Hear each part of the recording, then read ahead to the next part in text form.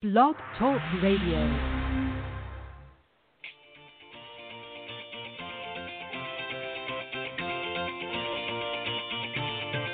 Good evening and welcome to Golf Talk Live. I'm your host, Ted Odorico, broadcasting live every Thursday, 6 to 8 p.m. Central from Panama City Beach, Florida, home of the world's most beautiful beaches. I want to take this opportunity to thank everyone for joining me on my weekly broadcast. Every week, I'll feature some of the best instructors, coaches, authors, and entrepreneurs in the golf business today. I begin with a great discussion on Coach's Corner, followed by an insightful interview with my special guest. So let's get started by introducing tonight's Coach's Corner panel.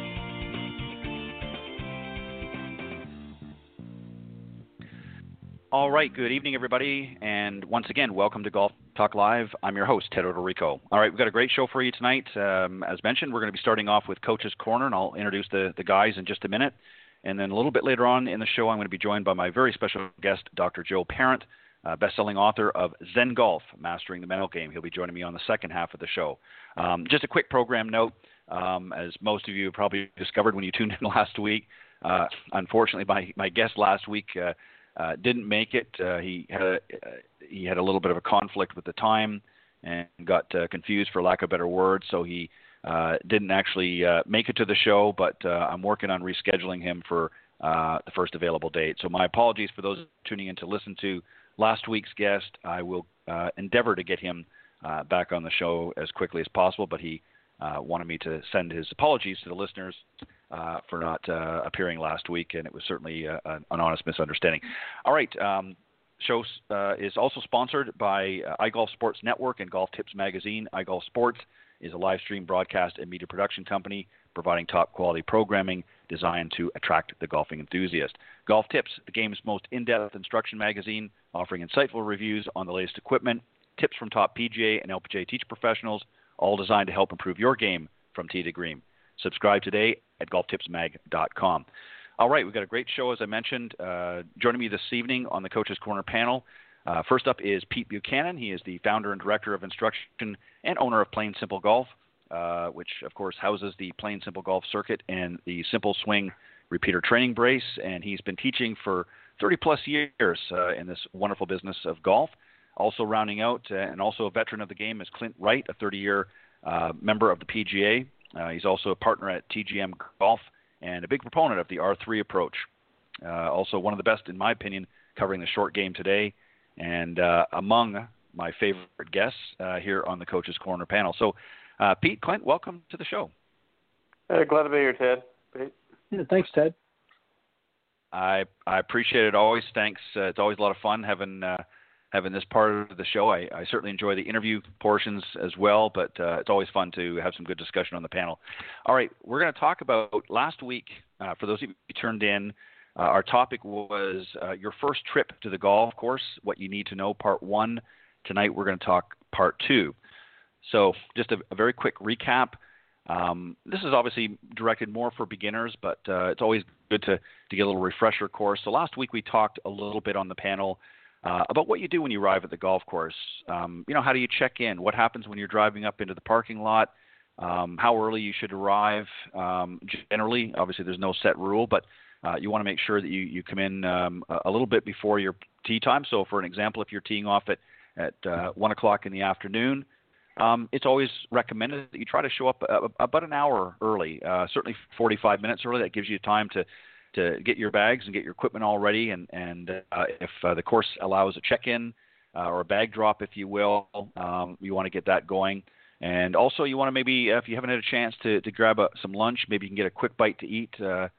Usually the clubhouse has some good fast meals and healthy meals to get to.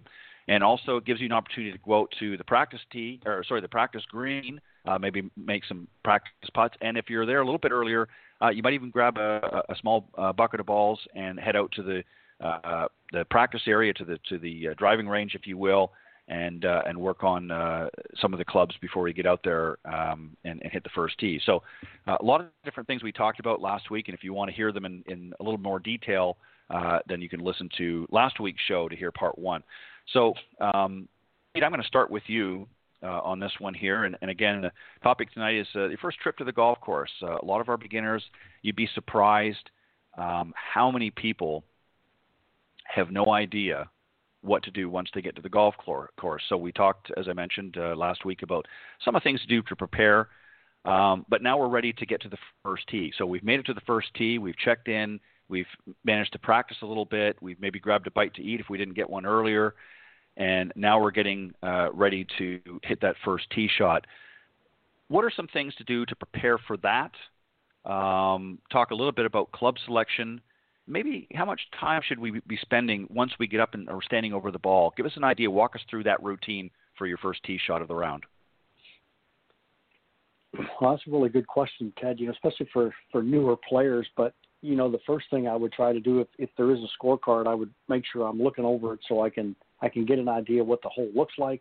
A lot of times the cards will have a picture and or, there might be a tee marker that has it, making sure you're playing a set of tees that's going to be comparable to what you're trying to do and not playing all the way back. We have so many players that will play the course too long. And, you get a comparable tee that you're going to play from. And then, the first shot, you also have to look down the fairway and kind of look at what you're up against. And I know for newer players, they may not have as much control over the ball, but, you still want to get a good idea of what's down in front of you. If there's hazards one side or the other. So trying to get a picture of what you want to do. And if you've had a chance to warm up, you have an idea where the ball's going, which would be quite nice. And so you have an idea of what you can do for as far as the setup that goes.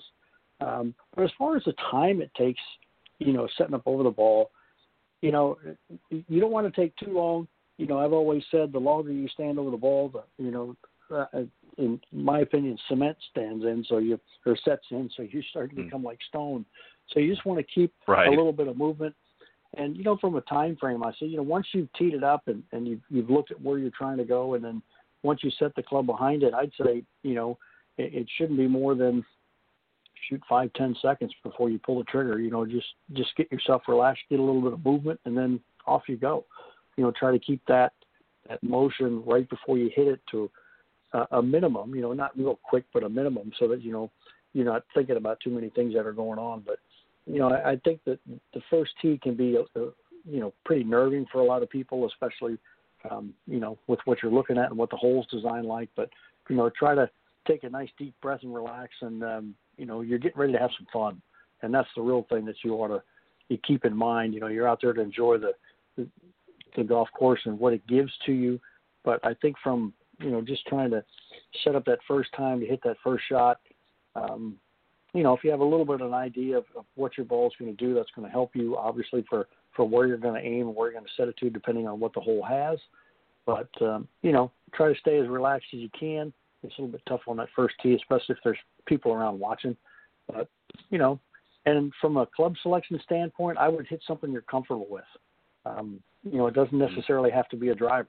I mean, just because there's a one on the bottom doesn't mean it's the first one you hit. So, I would make sure you take a club you're comfortable with, that you can send the ball out into the fairway. And, I always like the new players, I said, hit it in the fairway as far down as you can. And I said, and in that order. Don't hit it as far as you can and hope it lands in the fairway. Hit it in the fairway as far down as you can, and then advance from there. So if it takes you, a few shots, that's fine. And, I had the advantage this last couple of days. I was working with two of my brothers, and, one's a pretty new player.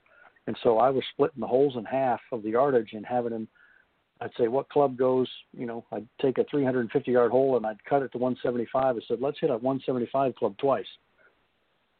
Just to break it up and get them a little bit more control over the ball. So, those are some of the things you can do just to, as a first time hitting off that first tee to make it a little bit easier. Right. Well said. And you're exactly right. I think for a lot of our beginning golfers, it's important, I think, backing up a little bit to what I said, earlier, is you want to show up early enough to allow you the time to get out there and hit some balls, and certainly get on the putting green for sure. Maybe do a few chip shots.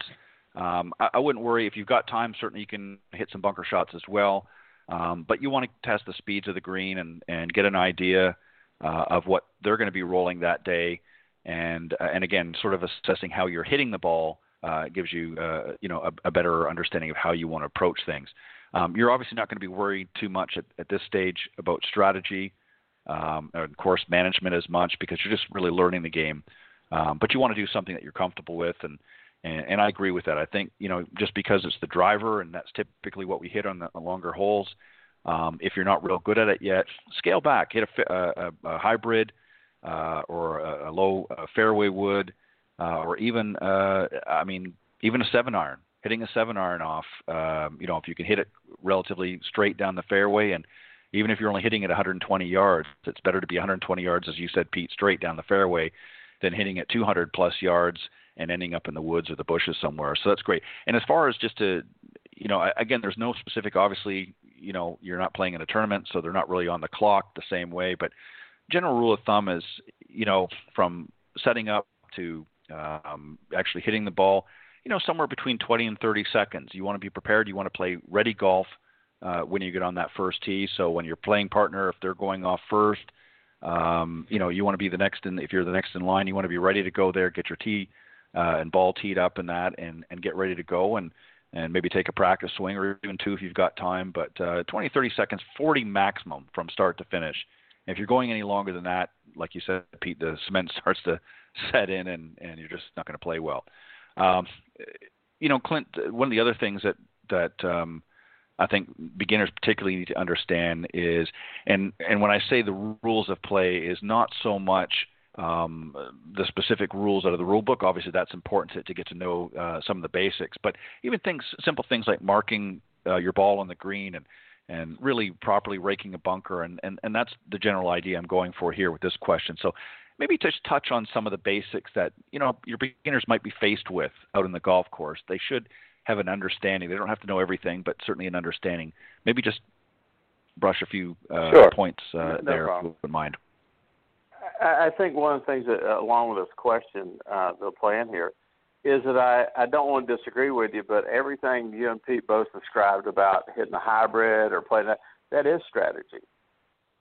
Mm-hmm. So the beginning player needs to think strategy. How am I going to get this thing down the fairway better? That is a strategy. We encourage people to think about getting to a par 4 in 4 shots. That's strategy. And like Pete said, break the hole up into 275-yarders. So a bit of strategy. We encourage people to play double par. And this is one of the things from an etiquette standpoint we want to talk about, is that if I'm out playing, I'm a beginner. What we encourage people to do is if you're playing a par 4 and you're not on the green in 4 shots, you pick it up. Yeah. Walk it up, put it on the edge of the green. Always putt out, because you still have to learn how to putt. But if you've hit it 4 times and you're not on the green yet on a par 4, or 10 times on a par 5, or whatever it is, cut the frustration for yourself and the people you're playing with, and most certainly the people behind you. Pick it up, walk it up on the green, and putt out. That makes the flow of play continue to move along as a beginner. And then once you can get to that green in less than double par, then you can start keeping score. So that's one of the things I would encourage people to do on the course from an etiquette standpoint. Obviously, the whole rule of thumb is leave the golf course better than you found it. As far as raking the bunkers, well, in today's world, we don't rake bunkers because of the COVID, but, rake the bunkers. Don't leave trash on the course. And I would encourage you, don't leave trash in your cart. That's a good thing for the cart attendants at the end of the day. We have trash cans on the course. Put them in the trash can. Don't just pile it up on the golf cart and expect somebody to take care of it. We do, but it sure is nice to walk up on a golf cart that doesn't have any trash in it, because most of them are pretty well. So that's a thing, a little housekeeping. We, generally speaking, for beginners, depending on who it is we always like to, putt out. That eliminates having to mark your ball. In the early stages, take gimmies. If it's within a foot or so, it's good. Pick it up and move on to the next hole. We don't need to go through the marking of the ball all the time. You've hit a pretty good shot. You've been successful on this hole. It's not about keeping score yet. Go ahead and take that putt and move on. It's easier. But if they are going to mark the ball, it's obvious it's, put in a marker behind the ball, pick it up, place it back down, obviously, when it's your turn to putt. With us anyway, when we're playing, we very rarely mark the ball unless it is just absolutely standing in somebody's line, we'll mark our ball. Mm-hmm. Outside of that, we go ahead and putt out. And that helps play. Mm-hmm. It helps it move along, and it's just one less step you have to do. And for beginners, that speed of play becomes a stress point for them. Right. So anything they can do to keep pace with the course, not that they have to play extremely fast, just as long as they're playing at the pace of the course that day, right? That takes a stress level out that they don't feel embarrassed or feel like that they're holding people up. They can relax and enjoy their day as long as they're doing a few of these things we talked about, like the double par to get to the green. Don't mark your ball unless it's just obviously in somebody's way. Those things save just a little bit of time. That gives you an opportunity to keep moving along at the speed of the course, but not rushing it. Golf is not played by the clock. It's played by the hole. Okay? Enjoy the hole, but, what you don't want to do is keep somebody else from enjoying their day so you can do some of these things. Or, most importantly, if the group behind you, you're not keeping up with the group in front, step aside, take a break, let them play through. There's nothing wrong with that. For some reason, I think even some of our more seasoned players think that there's something wrong with, letting somebody play through. It's a courtesy thing that you're paying attention to the other people that have paid their dues or paid green fees to enjoy their day. You don't want to prohibit them from doing that. So there's nothing wrong with stepping aside and let them play through. So just some real simple things that people can do like that helps them enjoy the game better. Everybody they're playing with enjoys their day. And, every one of us, this is the thing I think a lot of beginners don't get, is that everybody that plays this game has been them before. We've all been beginners. Right. Okay? And we encourage people to understand that because we have had such a mix of new players over the last couple of months. People that's testing the game out for the first time or whatever. Says we have all been where you're at. So don't be worried about it. We encourage the beginners to say, okay, if you're playing with three other people, if you feel, self-conscious about your swinging, just tell them to turn their back. I don't want you watching me. You have to turn your back. I'll hit it. Don't worry about it. And go on and enjoy their day. And if we can get people to do that, we can keep them in our game. And so just the little simple things that will matter a lot in the long run. Right. And you're exactly right. I mean, there's a lot of things to learn, and I think one of the golf is already difficult enough to learn to play the game, and there are certainly a lot of rules. And I think one of the mistakes, and I agree 100% with you, I think you have to, and I don't like to use the word shortcuts, but I like to make it so that, that people are having fun early on, because one of the problems that you can do as a coach or a teacher professional is overwhelm the students with too much information up front very early on in their education, if you will, of learning the game. Mm-hmm. And that can be, there are some cases obviously that may be okay, and it may be applicable depending on their level of play and what their understanding is. But for somebody that's never played the game, and there's a lot of things, including a lot of rules involved, and it can be very, very overwhelming on top of just learning how to hit the ball correctly. So, that's right. Yeah, I agree with I agree with what you said. I think you have to sort of take it case by case, of course, but generally, I think the easier we can make it for them, the more likely and more apt they're going to want to come back. And then you kind of spoon feed them a little bit each time as they come, and they learn a little bit more. And it's better that they're getting it from us than some other buddies. I mean, certain things they can get, but we don't want their buddies teaching them the golf swing, especially when he's a 25 handicap. So, but yeah, I do think that we have to keep in mind, as well as we play a ball and stick game. Mm-hmm. It's really not a complicated game. It's ball and stick. You can make as much out of it as you want to, or as little out of it. But all together, it's a ball and stick game. That's all it is. Right. Exactly. Just to move along a little bit, I know we've got, we're kind of focusing on the beginners here, but again, there's different level of beginners. Some other things that I think people need to understand too is knowing sort of how it works. When it's your turn to hit, as an example. And there are other, again, falling sort of under etiquette and courtesies that come on, while you're out in the golf course. What are some other things that the folks can learn as a new golfer that's not going to be overwhelming and not going to be daunting when they come out? That's a good idea to sort of try to get them to understand up front. I think you hit on two of them, really well right there. Understanding when it's their turn to hit. I don't think they have to play, specifically to that. I mean, if you're out in the fairway and you're far apart from each other, not that you're going to interrupt the other person, but there's a definite flow to it. So, if they're a little bit, who's the furthest out is going to play first. It doesn't have to be exact science, but if you're not sure, you can always ask. And, just make sure that when somebody else is hitting, you're mindful of them. You're usually standing behind them or off to the side, out of the view as best you can, just so you're not bothering them when they're playing their shot, and staying quiet when they're hitting them. I know today's golf is full of carts with music blasting, which is a new thing that's out there. But when you first start off, you want to learn how to pace yourself for what you're doing. Be mindful of the other players that are out there. Be courteous. Just making sure that if you don't understand a piece of it, ask.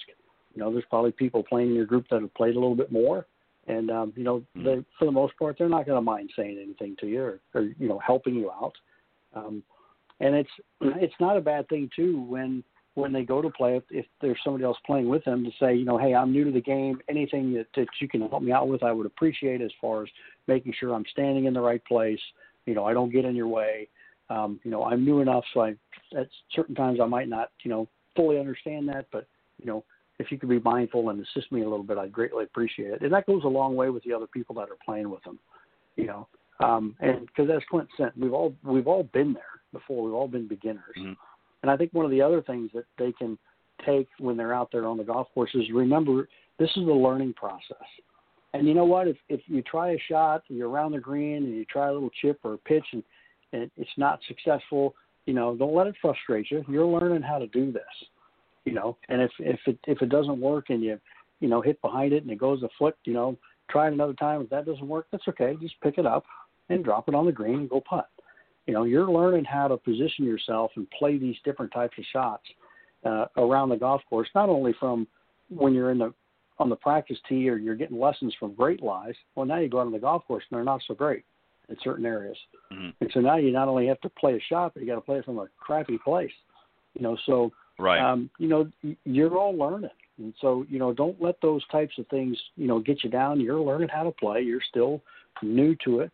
And there's a lot to learn, as you said, but don't hesitate as a new player, to just be aware of your surroundings and making sure you're not standing and somebody's putting, and you don't want to be between them and the hole, so you're standing in their line. You always want to try to get to the side or behind them so you're not in their view.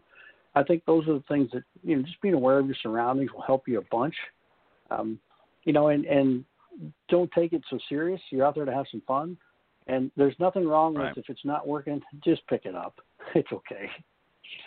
Just pick it up and go along. And if you're struggling a little bit, with tee shots and everything, then let somebody else tee off, and then just go down there where their ball is and drop yours and play from there. That's okay. You're still learning how to do it. And if you come up to a hole where there's, a tee box and water than a fairway, you're like, uh-oh, that's okay. Drive over to the other side and drop it on the fairway. It's no big deal. Don't let it frustrate you. Still learning how to do it. So just take it to the other side and say, look, I'm just going to play from here once I get more comfortable with trying to hit it over that water there. So it's not a big deal when you're first starting out to do that. Yeah, I agree wholeheartedly. I think a lot of beginning golfers, want to feel like they're fitting in with the group, and they think that they've got to do everything. And obviously, there are rules to the game, but people understand, and the courses understand that as beginners, and actually they want you to do things in that manner, because they want to keep pace of play going, obviously, for some of the better golfers out there. And, it's being, respectfful to the other players out on the game, and also it's good etiquette, I think, as well. Clint, I mentioned early on about, arriving to the golf course, getting ready and allowing yourself sufficient time to get out there and practice. And obviously, as a beginner, they haven't really worked out what we would consider a practice regiment or regime, if you will. So if you were advising a new player that wants to go out and play on any given day, what were some specific things, keeping in mind their level of skill at that point, what would you want them to or encourage them to practice maybe the first time or first two times out, as opposed to what we would normally want them to work on? What should they be to get the best experience? What's going to give them the best bang for their buck, if you will, out in the golf course? What should they be practicing before they hit their first tee? Well, it's going to be an obvious answer for me. I mean, they need to learn how to chip and putt. I mean, so, right. We encourage that. We work on people and say, look, I don't care how you hit it. If you're shooting 120, if you learn to chip and putt, you can shoot 100. So I would encourage the beginning player, if they're going out to the course, and is you want to hit a few balls just to kind of find your rhythm for the day. A small bucket of balls, every golf course has got that warm-up bag or bucket, 15, 20 balls. You're not going to find it on the day 30 minutes before you play. Just go out and loosen your body up, get some movement going, and then if the golf course allows, hit some pitch shots, just some little chips, get the feel for that. You go through the routine of a tour player. They don't just go out and bang 50 balls off the tee and go play. I mean, they hit some putts. They're out there early enough to hit some bunker shots, and they get a feel for how they're going to play that day. And so I would encourage them just to loosen their body up. There's some great training tools out there to loosen up with. That would be fine. But hit some chips and putts, because you're going to hit a lot of those shots every day when you're beginning. That 50 yards to the hole, you're going to hit a lot of those shots. So practice those, get good at those. One of the things we work on with people is whatever you hit your third shot with, make sure you're good with it. Because if you can get your third shot on the green, you can do pretty well. And so that's what I would encourage. If they were going to have 10 minutes, hit a couple of chips, hit a few putts. If you got 20 minutes, hit a few chips, hit a few putts, hit a few swings, and then go to the tee. I have a pet peeve in this business, and I've had it for 40 years. If you got a 10 o'clock tee time, that doesn't mean when you get to the course at 10 o'clock. That means you got your ball teed up at 10 o'clock. It's amazing. Right. And, and so give yourself a half hour, like you say, get there early enough. But if I was only going to have one thing I could do, it would be hit a few chips, hit a few putts, and then advance the ball. All right. I'm going to say something what Pete said about, if you just get tired of playing, ride in the cart for a couple of holes. Doesn't hurt anything. You have paid to ride in that cart. So if you want to ride it and not play, that's fine. So it's okay. But just a chip and putt, get a feel for the ball and the club a little bit, and then go out and enjoy the day. That's all you can do. And one other thing, I think not to be overly pessimistic about our teaching profession, is that we have to teach people to play golf, not just how to hit a golf ball. So we spend a lot of time, the guys up here do, and I'm sure Pete has and you have, is I'm going to take a player on the course and teach them how to play. You stand here when I'm hitting. I'm going to stand there. So you're teaching them how to play, not just teaching them how to hit a putt or a wedge or hit your driver. So there's an obligation that we have as professionals and teaching professionals is to when they come and are taking lessons, we need to take it upon ourselves to show them those things.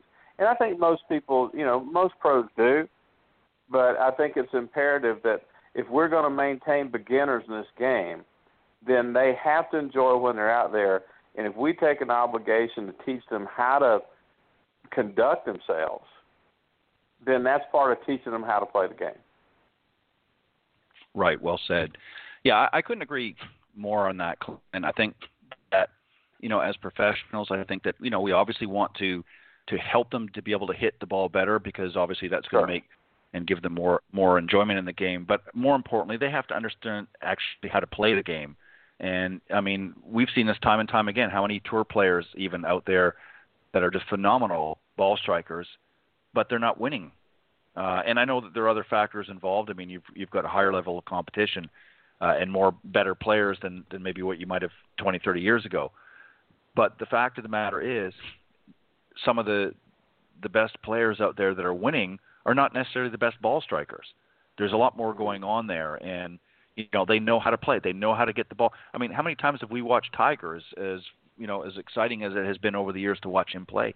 How many times have we seen him push a drive, a fairway over, but then he's able to recover and still shoot a good score on that hole? So, or hit it in the rough somewhere, and he's got looks almost an unplayable lie, but somehow he manages to get it out because he's learned how to play the game. He's learned how to recover during difficult shots, and he knows how to put the pieces together. So, he's not the best ball striker out there. We've known that, but he knows how to play the game. So you're exactly right. I think it's a balancing act. We want them to be able to hit the ball well, but if we're focusing all of our energy on that aspect and not actually teaching them how to play the game, they're not going to get the enjoyment or fulfillment out of it. And also, it's constant work. They're not having any fun. If they're always grinding it out on the range, trying to be the best ball striker out there, and not actually getting out and enjoying the game, that adds to the frustration as well.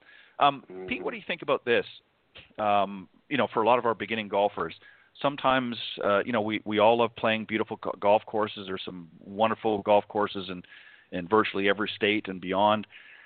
But for beginning golfers, maybe it might be more prudent for them to hit, if they've got one in their area, and many courses do, a par 3 course or an executive style course, it's often referred to, or even simply just playing 9 holes. They don't necessarily have to play 18, right? Oh, absolutely. We have just down the street from my house, there's a 9-hole par 3, which is a great place for them to start. You go over to play the regular course, and the par 3 is empty. And they're losing out. They're not understanding where, the newer players, it's a perfect place for them to go. I think the longest hole from the front tees is maybe 85 or 100 yards from the very forward tees, and they're about 3 sets, so you can play a little bit longer back. But I love going over there because it's a great way to work on, all of the shorter stuff. But I think it's a perfect place for them to play, to not only learn the flow of the game and how it works, but then the holes are shorter, and they don't have to worry about it too much. Or what I've said a lot of times when they're starting out, I said, I want you to drive down to where you're 150 yards out and then start there. So every hole you play, you go down to the 150-yard marker, and that's where you're going to tee off from. So let's just start there until you get used to how the golf course moves. And I totally agree with Clint. I said, all the shots that you're going to play in golf, the ones that have the most feel are the shortest ones. And usually they're the ones that are the most neglected. And so if you can get a good feel for putting and chipping and little pitch shots, goodness, those are the scoring shots. So if we're going to teach beginners properly, we need to teach them how to score first. And those are the short game shots. Teach them how to putt, chip, pitch. And, a lot of those pitch shots can lead into, better full swings. But, it's not only getting them to understand how to play the game, but you also have to get them to understand how to score. And, just hitting, drivers off the tee all the time isn't going to help them. They need to understand the short shots and the variances in the short shots and how important they are. It's a great way to save a ton of shots. And so I think, from the newest players, it's just an overall aspect of that is, those executive courses are dynamite for them to learn on. They're usually not very crowded, and they can play at a nice, easy pace and not worried about anybody, pushing them or trying to play through them. And if they are, just let them go. It's no big deal. You always have some that, they, as we used to say back home, people would come and say, "What's the course record?" And I'd say an hour and 29 minutes. And we were being, right. facetious because, everybody's trying to play a zillion miles an hour. But that was the course record. There's 4 of us that played in an hour and 29 minutes. But, it's getting them to understand that there's a pace to it. But I think the par 3s are phenomenal. So, if they can get to those, well, I'd have all the new players, and I've done that with the ones that I've had here. I've had beginners that where I teach, but when I get them to go to the golf course the first time, I take them to the par 3. It's just an easier place to go, and it really gives them a good setup from tee to green, and they can see the green from the tee, which is kind of cool. Mm-hmm. A lot of times you can't. There's a dog leg or something there, like they have no idea what they're looking at. So I think the par 3s are a really valuable place to play. Right, and I know myself, growing up, as many in our generation, we're taught most often than not, by our father or maybe an uncle or what have you, and that's what we learned on. I mean, my father, belonged to a country club, and they had a par 3 course there, 9-hole course, and he said, "That's where we're going. This is where we're gonna learn the game. This is where you're gonna learn the game." And when you're ready, then we'll come out and we'll play on the big boys course, as he used to call it. But he wanted me to learn it, and for the very reasons that you talked about. And I think the other thing too, that we have to remember, from a new player's perspective, they don't have a lot of confidence starting out, unless they happen to have some inborn talent and are able to stripe it down the middle of the fairway from the get-go. Most of them are not going to hit very well. Most of them are not going to be able to accomplish a lot of things that we've talked about here tonight.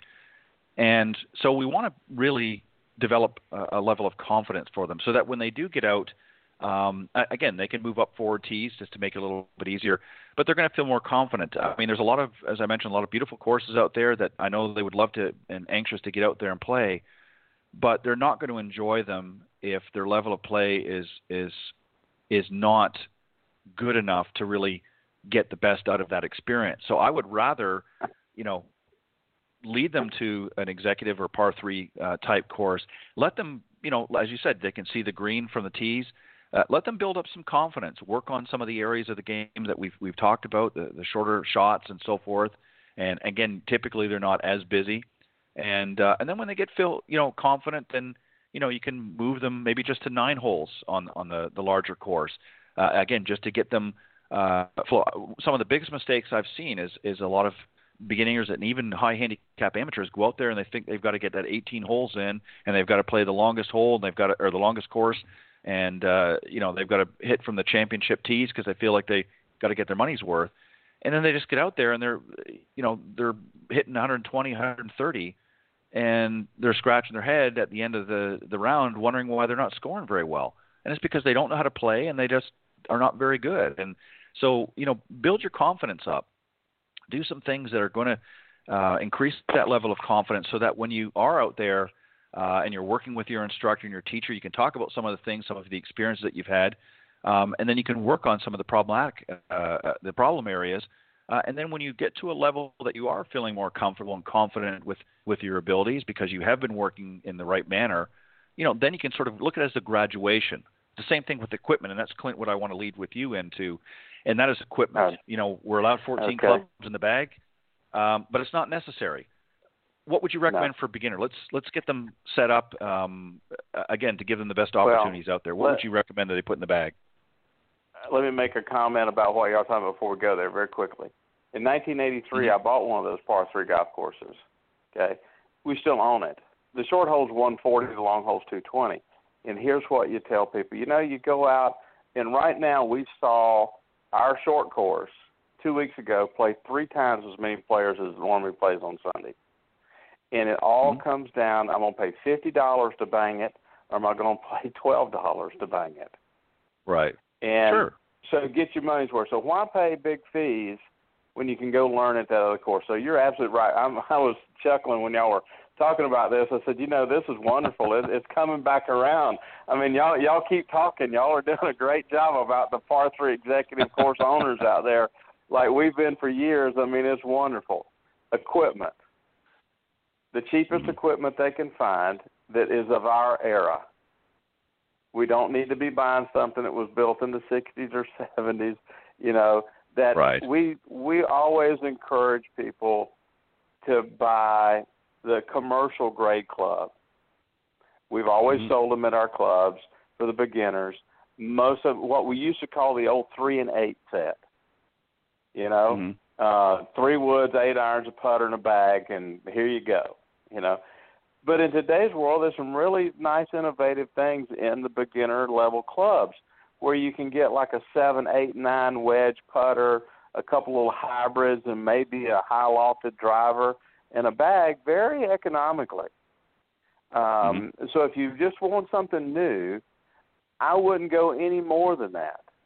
It's hard enough to hit a 3, 4, 5, and 6 iron when you know what you're doing, much less when you're just beginning. And there's always a market for the resale of that set. When you get ready to trade up to, like you say, a big boy set of clubs, there's always a resale market there. Okay? Yep. Those are always in need, just like junior clubs. It's always in need for junior clubs. We used to tell people, hey, spend $150 on your kid's first set of clubs because you're really only investing $50 because you can get $100 for them anytime. I'll give you $100 back for them, and you bring them in. So you're only spending $50. Don't spend $50 on a cheap set of clubs because you're really only spending $20. You can always recoup some of your investment back. But so there's two ways of looking at it. That real innovative beginner box set that they'll see at some of your big box stores and stuff, that's not a bad place to be. Most golf courses will help you with that. That'll get you a little better quality for your money. Or look for that kind of moderate, maybe 4 or 5-year-old used set that's out there on every platform in America that you can find. And so I guess what I'm getting around to is don't think just going cheap is the best thing to do. Buy quality, buy some value, because you're going to be able to recoup some of your money back no matter what you do. But here's what you don't do. You don't go buy a $1,000 set of golf clubs. Right. You don't need that. And because you're not going to recoup as much of your money back.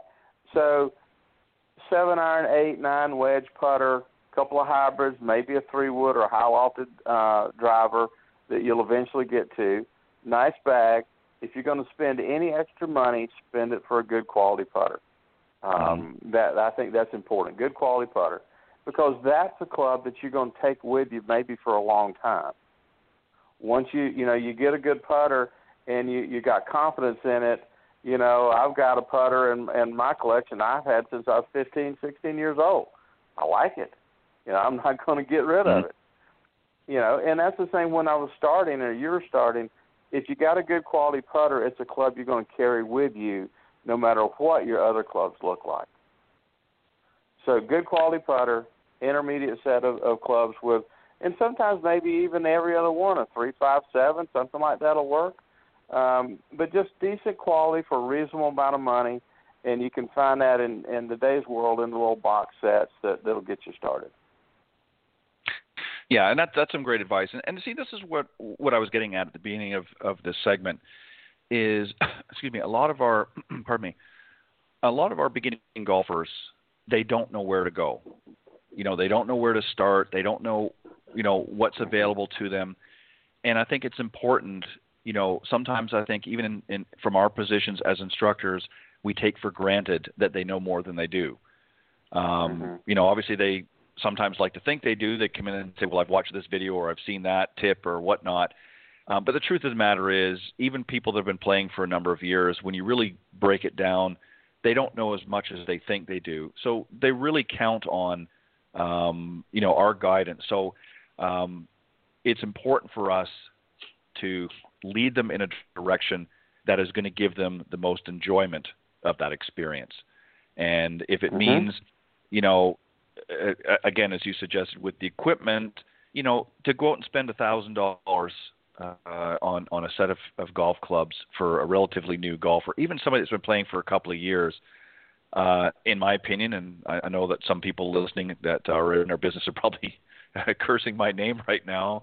But the truth is, it's the same as, when I went to the PGA show this past January, and, I got looking at some of the new equipment, and it's exciting, and it's interesting, and it's fancy, and it looks cool. But then I look at the price tag, and it's $650 for a driver. Well, I wouldn't spend that, and I've been around this game a long time. So I look at it this way. If you're not able to hit the club, then you shouldn't be buying it. especially at that price. And it's a Somebody's lot. It buying feels them. a lot better. Well, someone, it ain't me. But, Somebody's buying them. But you know, but the point is that, going to what you said earlier, is I think, as you know, and consumers are more savvy now when it comes to purchases and that. But in an area like golf, that they know they have to have equipment. It can be costly and expensive. We need to be good stewards of that and say, look, we're going to guide you in a way that's going to be cost effective for you, that you're going to get the best enjoyment of the game. You're going to have good equipment, good quality equipment that'll last you for a little while. And then when you progress in your game down the road, if you want to treat yourself to, a little more advanced set, then that's great too. But for right now, this is what you need. This is going to do the job, and this is going to help you get the most enjoyment of your game. A quick wrap up, guys, as we get ready to close out the segment here in a few minutes. We've arrived at the golf course. We've gone through the motions. We've gotten out there. We've played an exciting round. Pete, I'm going to start with you and maybe just touch on a few points, and then I'll let you, Clint, sort of wrap up this question. But now it's time to sort of assess and analyze what the day has brought us. So we've been out in the golf course. We've practiced. We've played our game, and now we're coming back to the clubhouse. As a beginner, Pete, what are some good things? Well, first off, let me back up. Should we be taking or paying attention to what's going on out in the golf course? Maybe make some notes. What should we be conscious of? And when we get back in, we'll talk about some specific things that we can do to sort of self-analyze what's been going on during the round. What are your thoughts? Well, definitely, I would have them take notes of the things that they struggled a little bit with, and also notate what they did the best. It's not bad after they finished 18. They go around. If you're going to have something to drink, some water, iced tea, whatever your favorite beverage is, and to sit down and just think about the round that you had. If you can take notes while you're playing, it might be helpful so that or you can do it when you're done. But it's always a good thing to go back over the round and just kind of think of the things that you still need some work on, some of the situations you struggled in, some of the shots that you struggled with. And that's also good feedback going back to them. If they're taking lessons, they can go back to the pro and say, hey, I got a chance to play. I had a great time, but boy, this situation was I had no idea what to do out of this. And so, that could be some fuel for them for future lessons to figure out how to play those certain shots. But yeah, I always encourage my players to take notes and write down, positive and negatives. What did I do well? What did I not do well? And what things that they feel they need to work on, so that when we sit down and go over the notes together, we can sort of look and, go over those notes and say, as you said before, they may feel that they need to work on this, but actually they need to work on something different. Right. Just to make sure that we can see their notes and make sure we're on the same page as to what they're trying to do. And I think that's always helpful for them to go back over the round. And I always have done that. When I get finished, I like to go back over and, just look at the things that, that I did well and really enjoy those, and look at the things I didn't do so well and what can I do to make those better the next time I play. Yeah, and obviously, we want the beginners to be conscious of their time. I mean, we don't need a memoir, and they don't have to write an essay when they're out there, but it is good to jot down some points. And they don't necessarily even have to do it every single hole. They can just sort of do an overview. If they're struggling with their putting, then make some notes. What areas is it? The longer putts they're really struggling with, or is it even some of the short knee knockers that they're really having some issues with? I mean, I've seen a lot of beginner golfers that get out there and are faced with a 30-foot lag putt, and they'll cozy it right up to the hole within a couple of feet. But then when they get up there to close the deal, as it were, suddenly that 2.5 foot, 3-foot putt, you would think it was a mile away, and they're nervous over it. So, Clint, I know you don't need to necessarily repeat everything. If there's some points that you want to touch on that Pete mentioned, it's real simple. Yeah, and you must be watching me play here lately. I mean, I roll it up there, and 2-footers like a mile long. No, I mean, Pete's right on the money. I mean, what we encourage to do is, if you want to play better, you have to prepare better. And the only way you prepare better is to analyze what you've already done. And so we call it the PPA cycle. You prepare, you perform or play, and then you analyze. Because you have to analyze the issues in order to prepare better for the next performance. I mean, golf's no different than doing a play or anything else. I mean, You didn't like your performance, you analyze it, what was wrong with it, then you can prepare better for the next performance. So that's pretty much not a given, and I agree with it. It's not a specific every shot, everything. As you're beginning, it's more of a general concept of where you need to work. Once you've reached a level of play to where, you're shooting in the mid-70s, you want to go to the low 70s, then it's a very specific thing. But as a general rule, as a beginner, it's more of the general idea, like you said, how was my putting today? How was my swing today? Was I making good decisions? Those kind of analysis to where you know where to go practice. But there's no question that Pete's perfectly right as far as making some notes, analyze it where you can prepare better to play the next time. And always go in the bar, buy your beverage, hot dog, help the club out. That way they keep your green fees down. It costs you less to play golf. Real simple. Right, exactly. Good for you to throw that in there. There you go. I'm working for everybody out here. I'm working at it. That's right. That's right. Do a little marketing on the side. There you go. But all seriousness, the other thing too is, a lot of times, as you both really pointed out, a lot of our beginning golfers particularly focus on the wrong areas.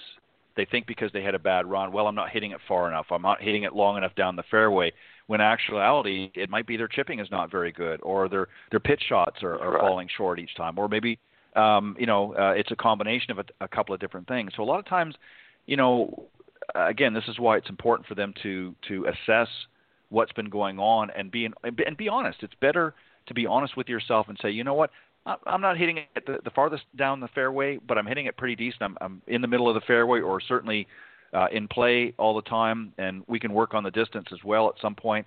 But really struggling is my pitches and my chips around the green, or my putting, or whatever the case may be. And those are really where, guys as well as I do, that's where you're losing most of your strokes. You're not losing it off the tee. We need to put it in position, of course. But again, most people that I've seen, with a few exceptions, they can get within 2, 3, even 4 shots. They can get to the green with some relativity of success. But then once they get there, that's when a lot of it falls apart, and you start seeing the 8s and the 9s and the 10s and whatnot. So focus on some of that.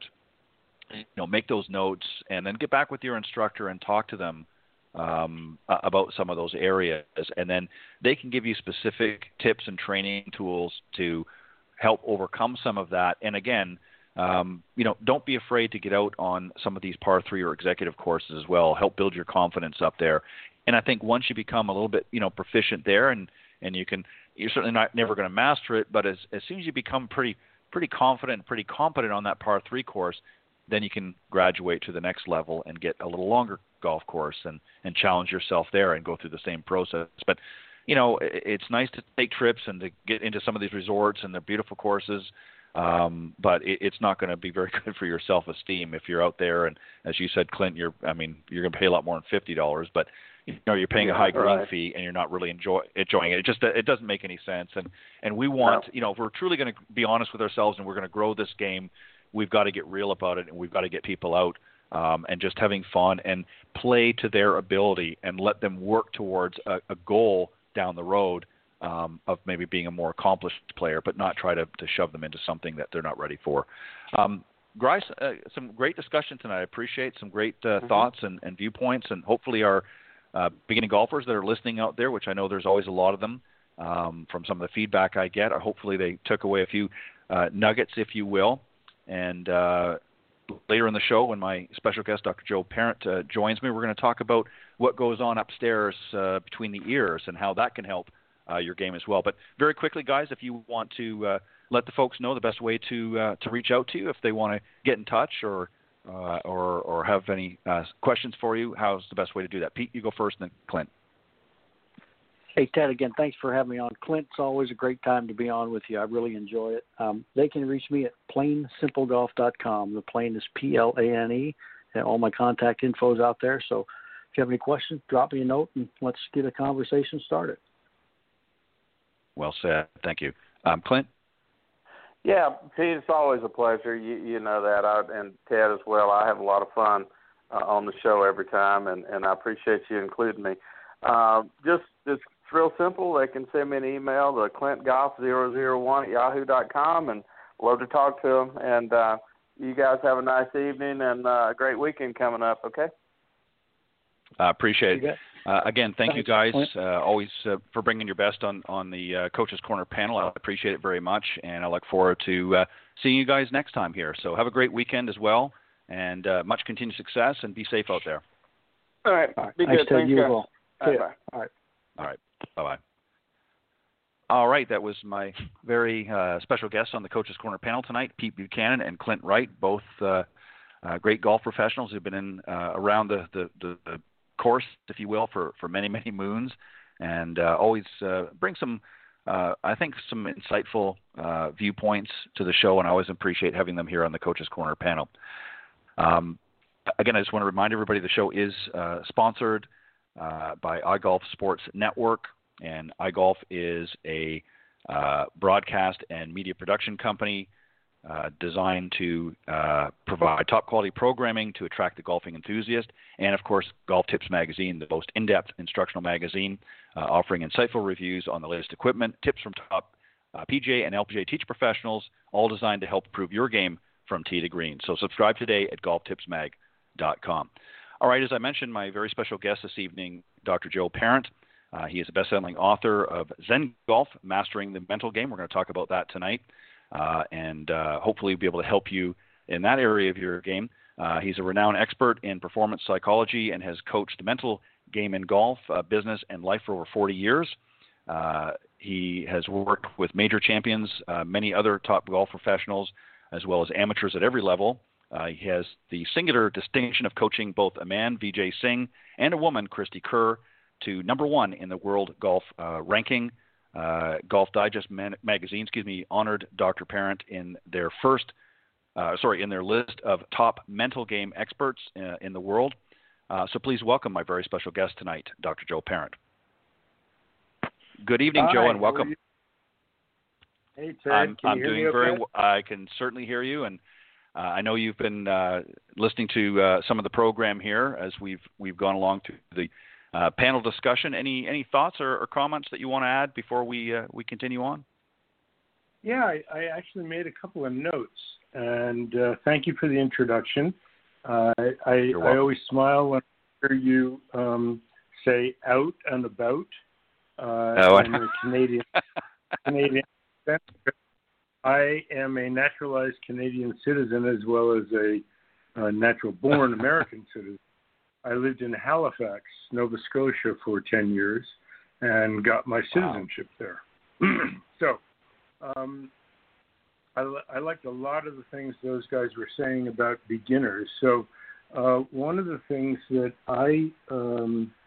I'll start with beginners, that it's always good if you're playing, when you go out to play, to let the people know on first tee that you're a beginner, and if you're not a complete beginner, that you're still learning the game, and that you play the game you play is OPS. That's what I call it, OPS, and it stands for Optional Personal Scramble, which means that at any point that I feel like it, I can pick up and drop near your ball. Right. OPS happens to stand for other person's shot.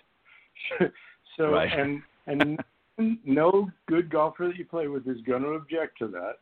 And you say, you know what? Right. I didn't like mine so much, picking up and coming to play yours. It reminded me, I was teaching a women business and golf conference, a program for women beginners who wanted to learn business golf. We went through all the instruction, and I gave them the mental game aspect and how to do a good routine and work with their breathing. And there was a swing instructor. I'll never forget what she said. She said, "Ladies, take the game seriously, but don't take yourself seriously." I thought I used that a lot. And we went to the first hole, and we were going to play regular golf. And one of the women, we were walking out the fairway, and she picks up her ball. And I said, what are you doing? She said, well, that's how you play golf. You pick up your ball and you go to one of the other ones. And I said, oh, really? She had never played a regular round of golf. She had only played in charity tournaments or company tournaments. Right.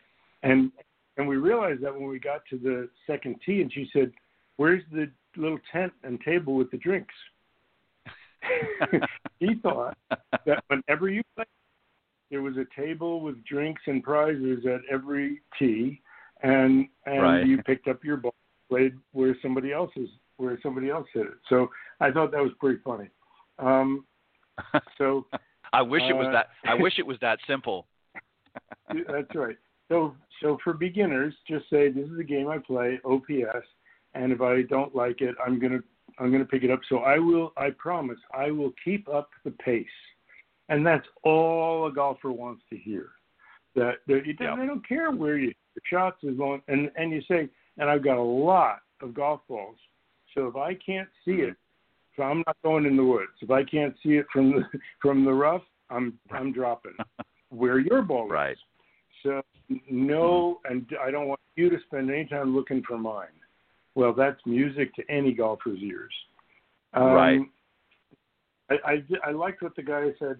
They said, and they said, please, I'm a beginner. Please let me know where it's best for me to stand, whose turn it is, so I can learn the etiquette of the game for him. But don't try to teach me how to play while I'm out here. Don't give me instruction. Right. Please, you're going to be dying to tell me what I'm doing wrong. But and what you can do for beginners, you say, my instructor has asked me to work on a couple of things, and he said not to tell anybody. And so now there will be some people that cannot help but give advice. That's true. They can't help them. So what beginners should do is say, thank you so much. I really appreciate that. And let me work on that for a while. And if I need anything else, I'll get back to you. And so you don't say, don't tell me what to do, and don't try to do what they say. You don't have to listen. You don't have to try what they say. It's funny. I was working with VJ. And we were out in a pro-am, and one of the amateurs wasn't hitting it very well, and VJ said, "Here's what you need to do with your grip," and he got the guy to change his grip, which is pretty challenging while you're playing. Right. The guy, he tried to do it off the tee for 2 or 3 holes. On the third hole after the tip, he waited till VJ was looking away or talking to his caddy, and he went back to his old grip and hit, and he hit a good shot. And VJ said, "See, I told you you'd get it." So be appreciative of the advice, but don't necessarily follow it. And always say thank you, and then just play what you've been working on. Now, the other thing I wanted to share. Yeah, go ahead. Sure. No, please go ahead. Okay, so other comments on what they were saying. The other thing, I started on a pitch and putt. The long hole was 120 yards. That was the big hole. Right. That's the one we need to have our 9-iron for. Everything else was a sand wedge, and they gave us a putter and we had a choice of 2 irons to take. And I was 10 years old. And you know what? That's how I learned the game. And I never had a problem as I graduated to a longer course. I didn't really have lessons. I didn't play that well. But I never got bored because I learned how to chip and pitch and putt. And so I really liked what they said about that. Now, if you're teaching kids, I have a special technique for teaching kids how to play, which actually improves your game. Okay? What usually happens? A mom or dad takes their son or daughter out to play, and if they're decent golfers, they hit their tee shot, and then it's a number of shots before the kid gets to theirs. They may not even remember where they hit their ball. And the kid feels bad because their parents hit it so much farther or so, and they're not having any fun. So I, of course, like what they said about they start at the 150 marker, which is, or even the 100 marker. You want to say, you want to hit a shot where they're going to have at least a full wedge into the green. And once they start getting better and hit it farther, you move them back from the 100 to the 125 to the 150 to the 175 and so on. Now, here's the secret.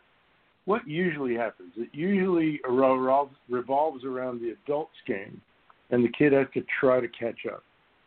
You make you make it revolve around your kid's game. And here's the special thing you do.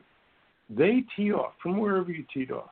And your job is to try to hit your ball as close to where theirs ended up as you can. So if they only hit it 20 yards, you got to play a 20-yard pitch. If they hit it 70 yards, you got to hit a 70-yard shot. So the two things it does, it makes it about them, which kids are much happier if it's about them than about anybody else, right?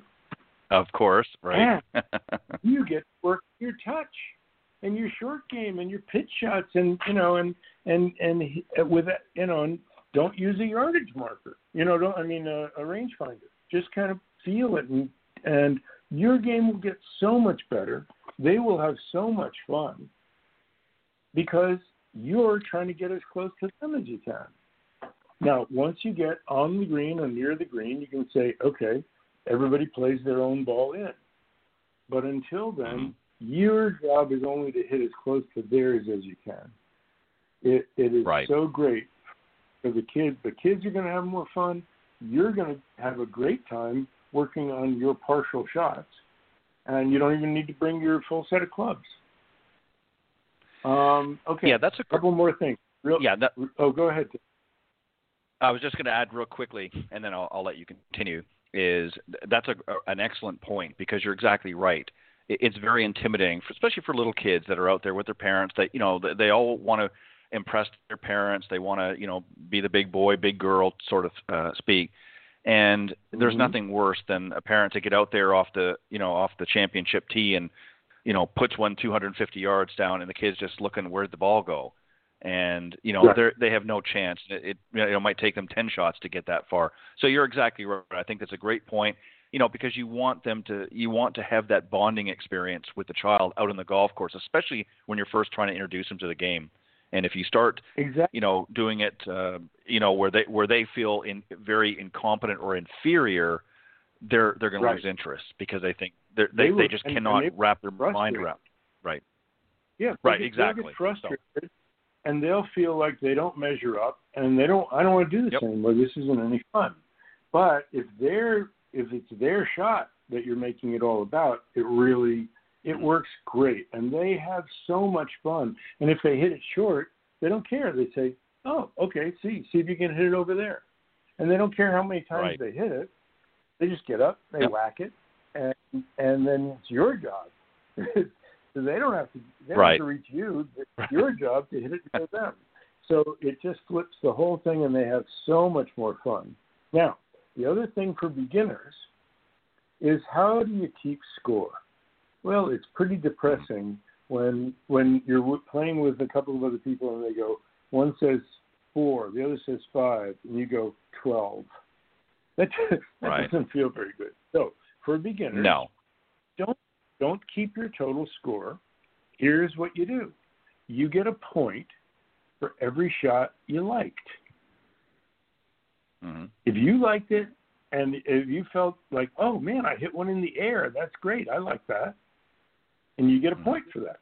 And your job is to get as many points as you can. And so all you're doing is counting ones you like and forgetting about the bad ones. Otherwise, you're writing down a score, and you have to add up all the bad shots, and that's no fun. So just count the ones you like.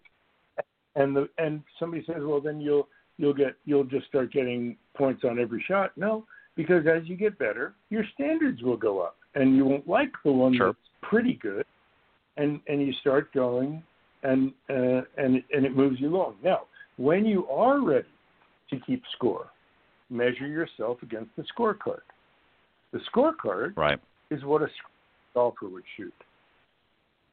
You set up, and this is the second, I introduce it right away. It's an early chapter in Zen Golf, and it's called Your Personal Par. If you are a 36 handicapper, you get 2 shots on every hole. Yep. And I want you to go in and use a pen or pencil and change the scorecard. Write a different number. So every par 3 is a par 5. You have par 5s, par 6s, and par 7s. That's what you're playing. And it works so well. I was out doing a little corporate clinic, and we went out and played a few holes. And this one guy, he's kind of scuffled his drive. He had a pretty, mediocre hybrid up. He hit another one up, and he was 4 shots, and he hadn't reached the green. And somebody said, a little frustrated, and he said, "Oh, no. I get 3 more shots to shoot par. If I can just chip it up on the green and make 2 putts, I get my par 7. It was a par 5. I get my par 7. And what a refreshing thing than to say, I'm already over par and I haven't even gotten to the green yet. You see? So set up your personal par, and how many, let's talk about 12 handicappers, okay? Add 12 to 72, that's 84. If you shoot an 82, somebody can say, well, what'd you shoot? And you say 2 under. How many times do they get to say 2 under? Never. But this way they get to say, I shot 2 under. I shot 2 under my par. Because that's my par. And so those are some things that I wanted to share for based on what you were talking about before. I did like what they said about how you teach beginners, and that's what I do. And Harvey Penick said this. If I'm going to teach a kid how to play golf, I put a putter in his hand, and I put the ball 1 foot from the hole. Because that's how each hole ends, with the ball going in the hole. And we work backward from there. And once they can sink the 1-footers, they sink 2-footers, and then 3-footers, and then 4-footers, and work backwards to longer putts, then chips, then pitches, and away you go. I loved what they said about get good at your 3rd shot. Get good at your 3rd shot or your 2nd one for a par 3, or your 4th one for a par 5. But get good at the last shot you got to hit to get onto the green. And I love that. So I just wanted to tell you. Yeah, and definitely, Joe, some great points that you bring as well. And you're exactly right. One of the things that, again, frustrates so many golfers, specifically beginning golfers, is it's already a challenging and difficult game for even the best out there. And when you've got somebody that's not familiar with how the game is,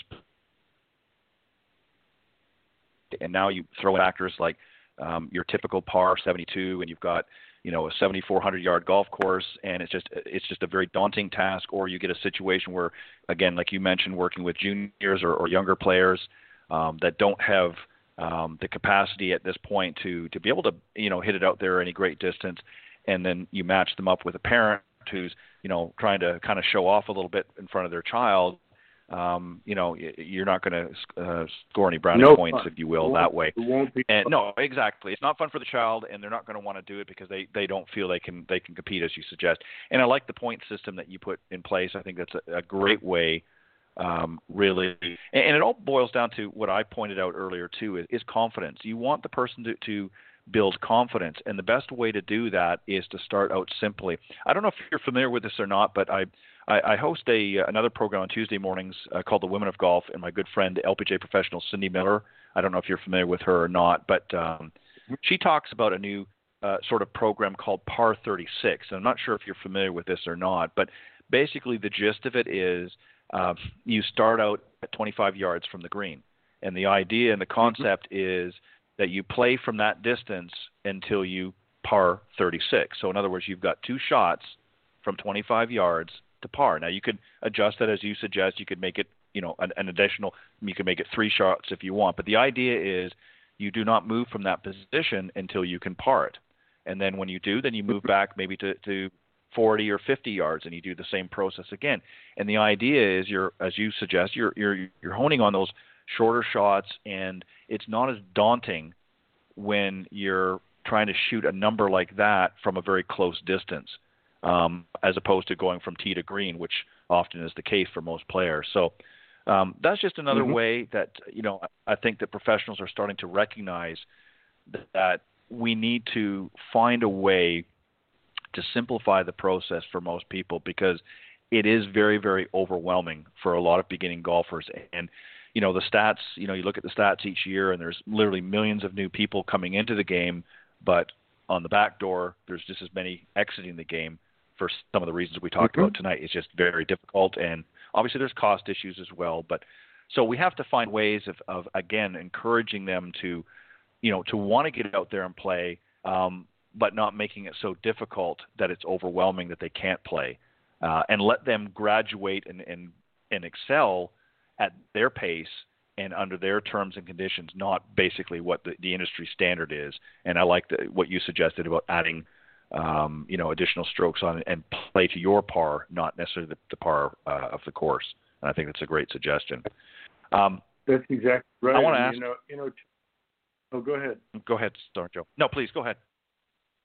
Well, I was just going to say that it comes from par is kind of an artificial concept. If we didn't even have it, it wouldn't change anything about moving the ball from tee to green and into the hole. And in fact, it was a fluid number. It was a variable number. In the old days, it was set up as a standard to qualify for a city championship in Scotland, and it changed based on the weather. If it's blowing 40 miles an hour and raining sideways, par is not 72, probably more like 82. Right. And so par was adjusted for everybody on the course. And so why not adjust it for yourself based on your capabilities? Right. And again, people are more apt to want to stick around and continue to try something. I mean, every sport can be difficult when you're first learning. But golf is especially, the ball is a lot smaller. The club face is much smaller than, as Clint put in earlier, it's a stick and ball game. It's definitely more challenging, but it can be more rewarding when you begin to develop a sufficient skill. And again, even the best players, they're never going to master it. But it's a game that you can always improve on, and you can get a tremendous amount of enjoyment out of it if you approach it the right way. So I think it's just a matter of rethinking the process. I want to ask you, Joe, this first question to sort of officially start the evening off, and I appreciate very much you adding some points into our earlier discussion with the panel. But I want to ask you, what makes it, and I'm referring to golf, so mentally tough, or is it? When you say mentally tough, that's an interesting question. I think that one of the things that makes it so let's call it mentally challenging, and that is that it appears like it should be easier than it is. Nobody's throwing a ball at you at 100 miles an hour. It's just sitting there. Right. Mm-hmm. There's no shot clock. I mean, you don't want to take too long. Everybody will start going, what? You could have hit that shot. You could have hit that bad in a lot less time. But there's no, you get to take your time. You get to stand anywhere you can put it anywhere on the tee that you want. It's sitting up in the air off the tee. There's a big, wide open space in front of you. How could it be this hard? and you're on the green, and here's a little ball, here's a little flat stick. You're just trying to roll the ball over into the hole. Why? And so because it seems like it would be so easy, it's so frustrating. Now, the other thing that's challenging is it's addictive. Now, golf is addictive like slot machines. You know how slot machines are programmed? You know that it's not random. They intentionally program slot machines to reward on a schedule. And it's based on psychological studies that the most reinforcing the strongest pattern of reinforcement, of reward, let's not use fancy words, the pattern of reward that gets you to make the strongest habit and want to keep doing something is called, it's random and it's intermittent. You don't know when you're going to get your reward, and it doesn't come every time. So you put your quarter in the slot, you put another one in the slot machine. After 5 quarters, you get a jackpot. Ooh, a little one. Oh, and then you go, and it goes for 10 or 15, maybe 17, and then you get another one. Then maybe after 2, then maybe after 30, and it starts getting longer and longer and longer in between, and it keeps you going. Well, in golf, every now and again, as they say, even a blind squirrel finds an acorn once in a while.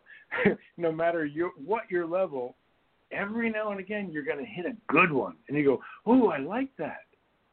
That wasn't so hard." And here's the trick: the ones that are the best shots feel the easiest. Isn't that true? Right. Exactly. When we talk about a great shot, we feel like, well, I didn't even try very hard. It was like the club was swinging itself. And the secret to that is what I teach. You got out of your own way. Yeah. And whatever talent you had came out. And you hit a decent shot.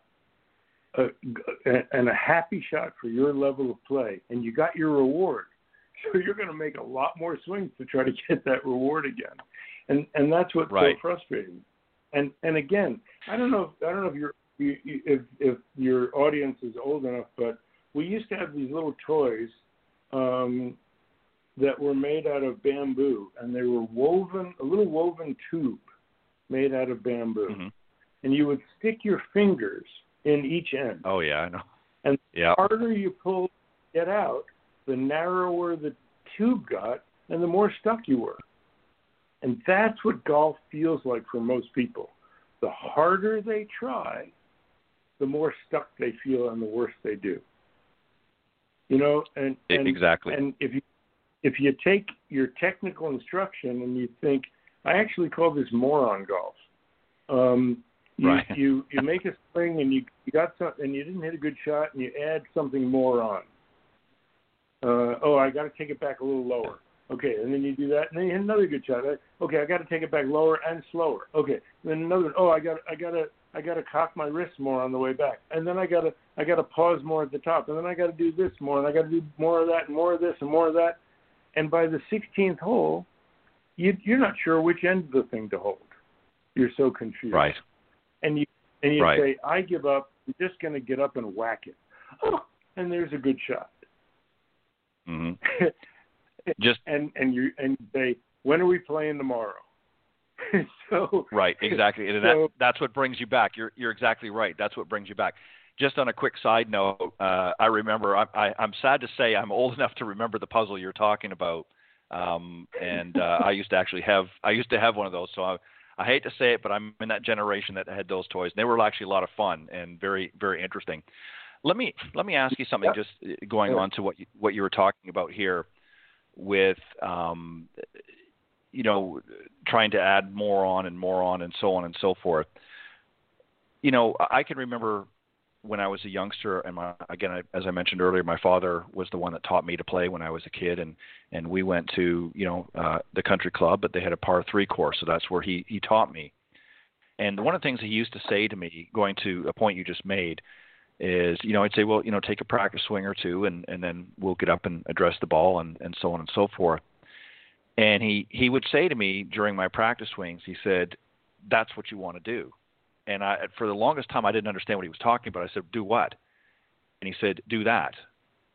And he said, swing the club just like you did in your practice swing, but this time do it addressing the ball.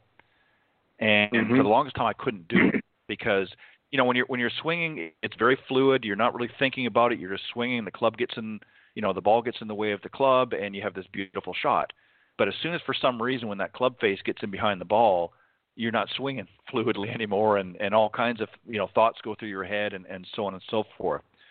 So obviously there's a difference when you're working with a player like a Vijay Singh or a Christy Kerr, as you've worked, and many other professionals. When you're working with amateurs, which I know you've done many as well, what do you say to them to get them to understand? Because obviously there's a difference between the level of play, but obviously the better players know where they need to focus their efforts on. How do you help the amateur players be more like the professional players? What do you say to them? What's the conversation you have with them? I think that you'd be surprised at how similar issues some of the pros have.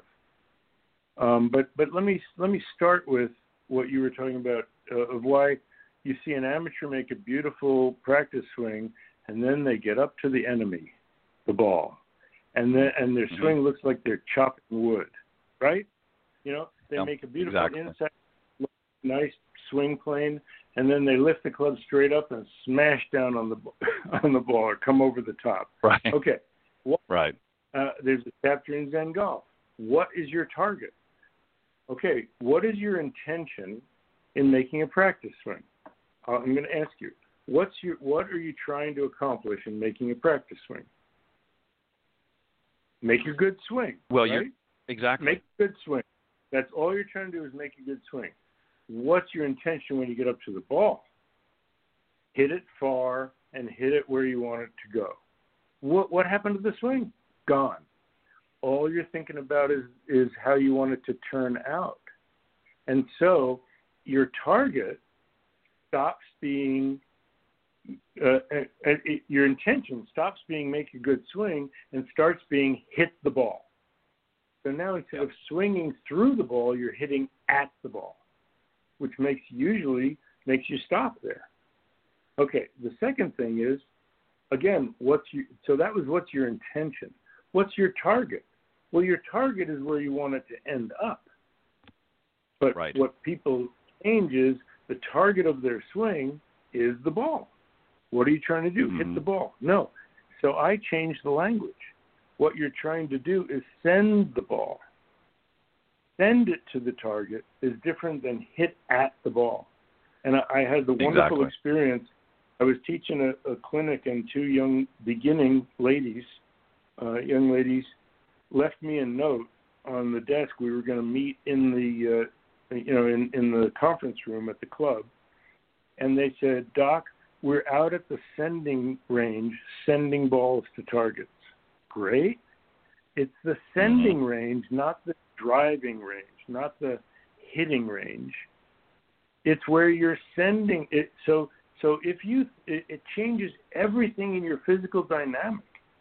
Instead of hit at the ball, send the ball to the target. So that's one of the differences that we're talking about. And I have a special thing that I do with the short game that I think will connect with you on what you were saying. For your practice swing, it's in the short game, it's not about the ball, it's about the lie and the grass. So in your practice swing, how do I want the club to go through the grass? And you make that practice swing. And when you get to the ball, pretend the ball isn't there. Your intention is, I want to make one more swing like I just did through the grass, not at the ball. Right. You will be amazed at how soft the ball comes off, how rarely you blade it, because you're not thinking. You treat the ball as invisible. Look past it, right at the grass, and make that what you want the club to go through, and you will have a much, much better experience. Now, I want to do one more thing, and that is how the amateurs and pros are the same, okay? And that is, Christy came up with this acronym, the biggest source of interference. If you watch the pros on the range, they just strike almost every shot. Why don't they do that on the course?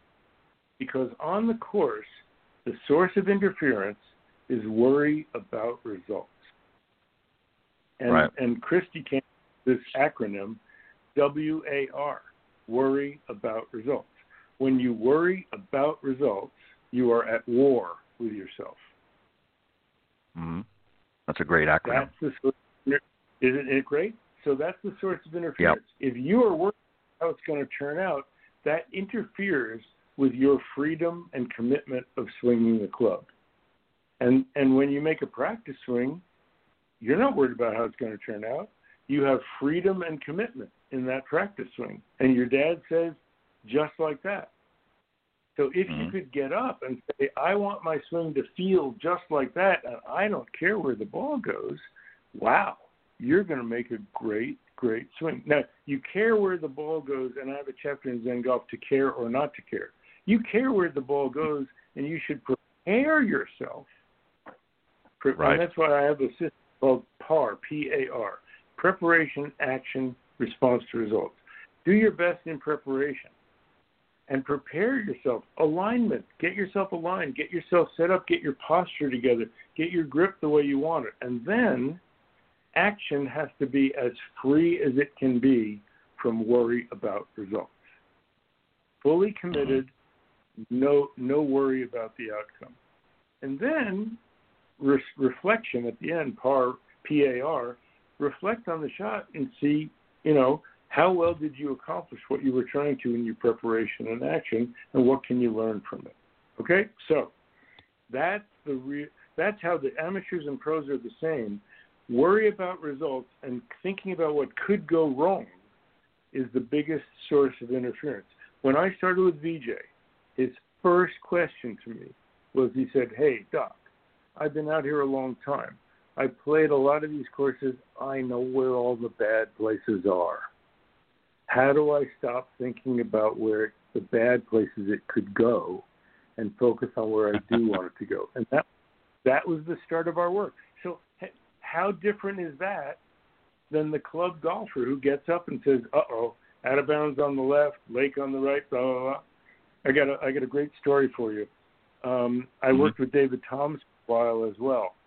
And I saw him now on the senior tour. I saw him at a club near me. I teach at the Ojai Valley Inn in Southern California, and Sherwood Country Club, where they had the one of the Schwab Cup playoffs for the Champions Tour. It's only 45. Right. We used to have the Tiger Tour too. It's only 45 minutes down the road from me, so I'm always there. And I saw David, and I worked with him during the Pro-Am at the tournament. And we stood up on this one hole that had a big lake on the right. And this guy hooked his tee shot into the houses on the left. And I said, David shook his head, and I said, good job of missing the lake. And he cracked up. He just cracked up. I said, what a good shot. He missed that lake by a couple of 100 yards. Yeah, he hit into the houses out of bounds on the left, but he didn't hit it. He didn't push that ball to the right. And I saw David. It was 10 years since we were at the Tiger event, and he was playing in it.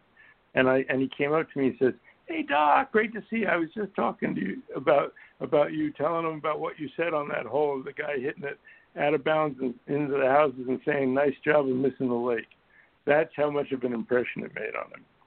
So what we end up doing, instead of hitting where we do want it to go, and here's the secret, okay? The way that this interference of worry about results affects your swing is you either help it, you're either helping or protecting, or a combination of the two, okay? What did he do? He helped it away from the lake by rolling his hands over and hitting a gold hook. Good job of getting it to go away from the lake. Okay? He also and the other thing we do is prevent it from going where we want it to. So if there's trouble on the left, what do? We hold it off. We hold that face wide open. We do not let that club release. And that way we prevent it from going where we don't want it to go. Helping it by giving it something extra, preventing by holding back, either one, you're going to hit a bad shot. And that all comes from you trying to either make it go where you do want it to go, or some combination of, or avoiding where you don't want to go. And that goes for the pros as well as the amateurs. The last thing that goes with, at all levels of golf, perfectionism. And I have a secret that is a pretty, you would think it's obvious, but it isn't. In golf, aim at a spot, but we play to an area. Everyone has a dispersion pattern. The pros have a smaller one. Amateurs have a big one. Beginners have a huge one. Who knows where it's going to go? But we all aim at a spot. And if you think you're supposed to hit it at your spot every time, you're wrong. This one instruction transformed Christie's game and moved her from she had won a major championship, and she was always knocking on the door. But this took her to number one in the world. And that is she stopped being so perfectionist and trying to guide her shots to a spot and started ripping them at her target with full commitment because she accepted the area that they could come down in. If it wasn't a game that you played to an area, every great player would hole out from the fairway on every shot. But they don't. Exactly. So you aim at your spot and pick a real specific target spot, but then see an area around it and say, all I got to do is hit it in that area. And you relax. It gives you room to play, frees you up to make a free and committed swing. And who doesn't want to make a free and committed swing? Nothing feels better and nothing feels worse than those holding back, guidey kind of steering swings, right? Right. Well, and a lot of it too, Joe, is this. We hear in the golf industry, hit it to your target, hit it, and I think people misunderstand that comment and that analogy, if you will, and they. The way you've just explained is exactly right. You're certainly picking a spot, but it's an area that you're really hitting the ball to, and because you're never going to hit it to that exact spot. I mean, the odds are astronomical. But I think sometimes when people hear that term, pick your target, they think they've got to hit it specifically there, and again, they're trying to maneuver and force the ball to do that. And even the pros, as you suggest, even do that as well. And I think that adds for a lot of frustration. I want to get something in real quick here before we move on. I remissed if I didn't. Back a number of weeks ago, I had another special guest on the show by the name of John Taylor, who I know you're familiar with from England. And he accredited on the show.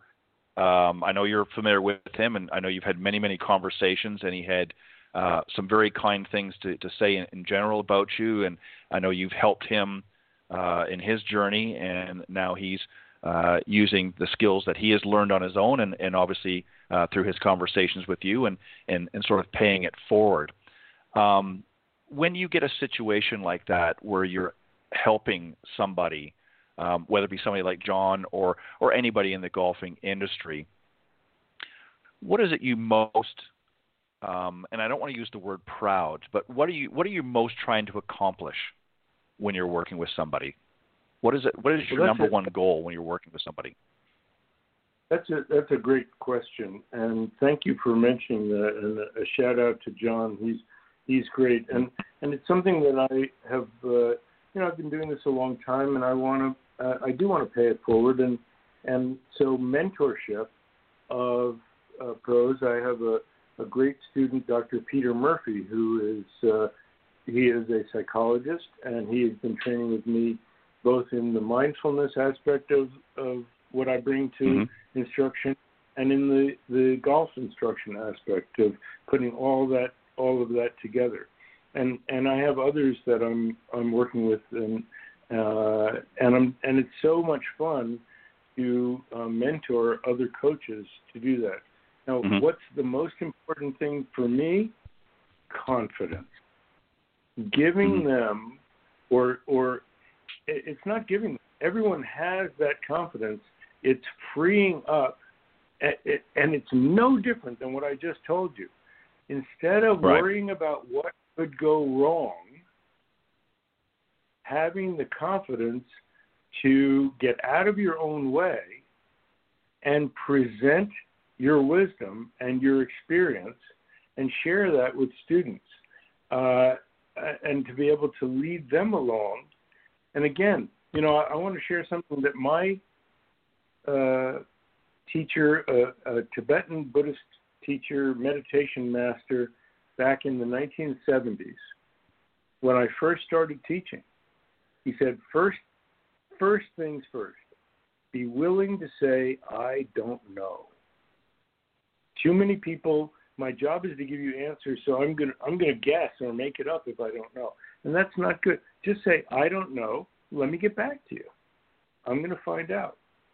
And the second is, it's okay to leave people curious and that they don't quite get the whole thing and they need to try to figure it out a little bit for themselves and then and chew on it for a little bit and then come back to you. Mm-hmm. What's not okay is to leave them with a misunderstanding. So saying less is better. Helping your students, and this is helping the coaches that I'm coaching and their students. I try to teach them, don't try to tell your students everything. Try to help them figure things out for themselves. Give them hints. Ask them questions. Mm-hmm. Because if a student discovers it for themselves, it will just sink in. It'll be part of their, and I'm going to use the word fabric. It'll be part of their own fabric. If you tell them, it's a patch you're putting onto their fabric, and it'll come off. If they discover it for themselves, it becomes part of the fabric. It's sewn in. And so for mentoring people, I want to hear what they're saying and have them express themselves first, and then I'll ask questions like, is there another way that you could put that? Is that about you or is that about them? And one of the things that I try to let people know is when you're coaching people, and this came up with what Clint and Pete were talking about earlier, when you're coaching people in the technical part of the game, it's much more effective to teach them to use, I'm going to use the word what, to teach them what kinds of swing keys or what kinds of thoughts or feels, rather than how. Mm-hmm. Think about what you want the club head to do. Think about what you want your body to do, rather than how you are going to get it to do that. And the story, I just had a lesson, and I told this story. A snail and a centipede were talking, and the snail challenged the centipede to a race. The centipede said, come on, a race? What, are you kidding? I can't. He said, yeah, we'll race over to that rock. He said, I could get to that rock and back 10 times before you could reach it. And the snail said, what are you, chicken? And the centipede said, no, I'll race you. And the snail said, okay, let's get ready. On the count of 3, we'll go. Oh, but I have one question for you before we start. What order do you move all your legs in? Snail said 1, 2, 3, and he won the race. Because the centipede got so confused thinking about what order he was going to move his legs in. Well, a centipede, it's named after the word cent, 100, 100 legs. We have 100, at least 100 muscles we're moving in our body in a golf swing. Do you want to think about each one of those and the order that you're going to move them in? You'll never swing the club. The snail just said, I got to get from here to there. What you're trying to do. What do you want to do with the club head? What do you want the club head to do? What do you want your body to feel like? Those two things. What do you want it to do? What do you want your body to feel like? Rather than how should I move my body and how should I move the golf club? No, forget the how. Just teach them what. That's it's that simple. And when you're playing, give yourself what swing keys or swing feels, not how swing thought instructions. Right. Yeah, that's a great point. And it's like I said earlier in that segment, one of the problems that I think especially with beginners that a lot of coaches have is they get, too technical in their jargon, and it's just overwhelming. Too much information, especially for the beginning golfers.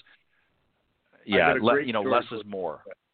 Yeah, go ahead. I got a great story for that. Okay, so I was doing a little group school, and I'll go through, and one of my techniques is to ask a golfer that it's starting with me, tell me something about your game.